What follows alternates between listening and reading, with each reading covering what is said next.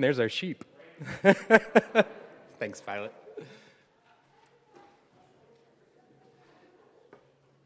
Christmas finds us every year, in bad years and in good years, when we're sick and when we're well, while we're mourning the loss of loved ones and celebrating new arrivals.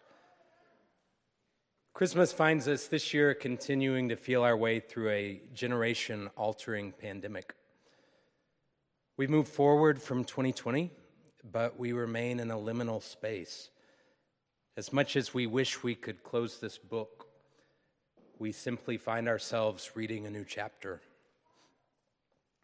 I love seeing the magic of Christmas through the eyes of my 3.5-year-old. He was a camel at the earlier pageant.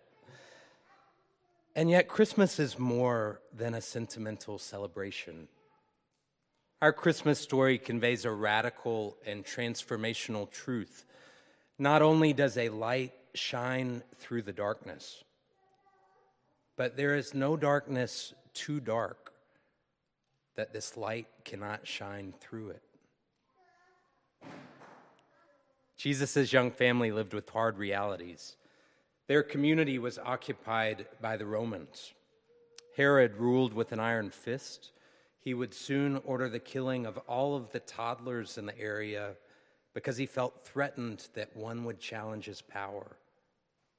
Jesus' family navigated all of this as they prepared to shepherd new life into the world.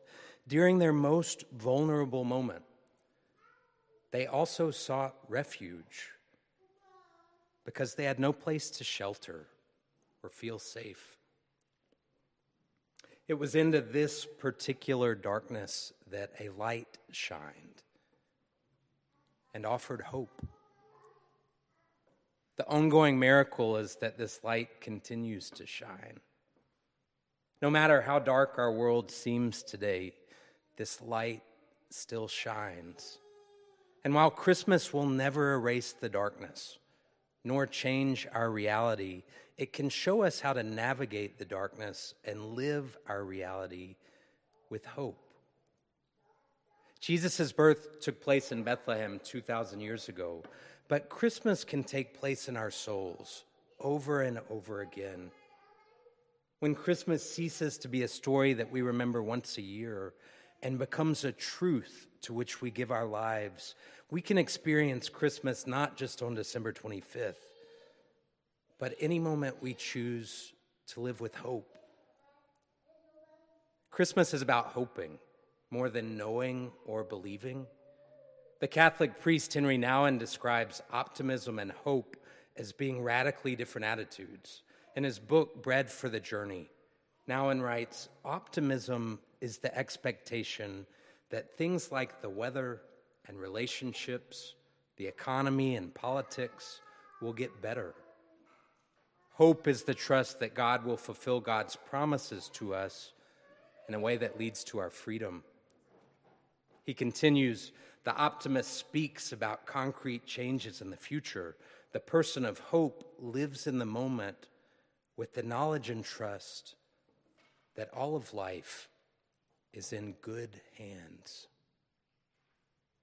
While there's certainly a lot to be said for optimism, we are a people of hope. Living with hope isn't naive. It's a conscious choice we make, grounded in the tradition we belong to. None of us are going to feel hopeful at every waking moment. But when hope is our plumb line, we live in the world in a way that doesn't demand to know all the answers, but trusts that no matter what tomorrow brings, God will meet us there. It's easy to be hopeful when life feels stable and safe.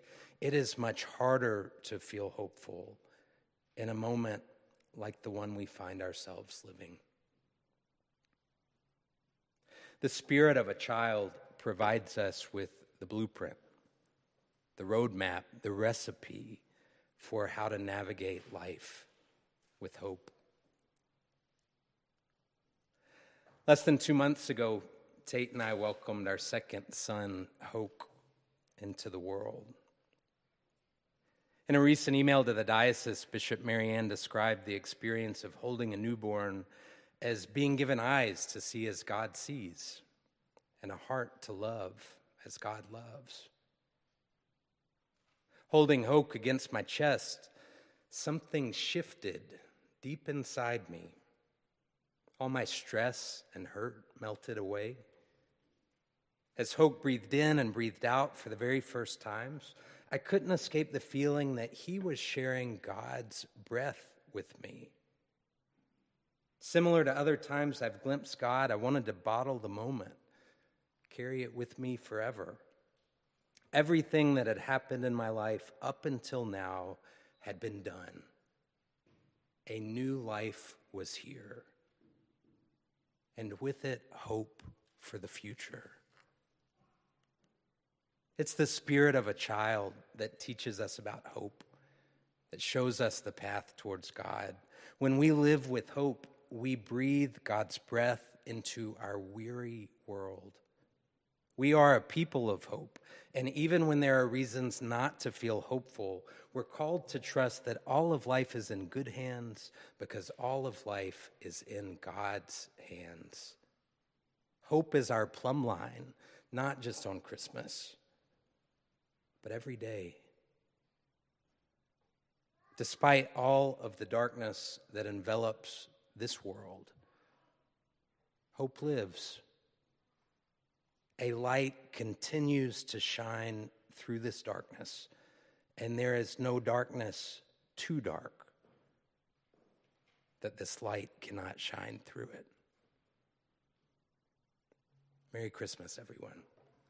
In the name of God, amen.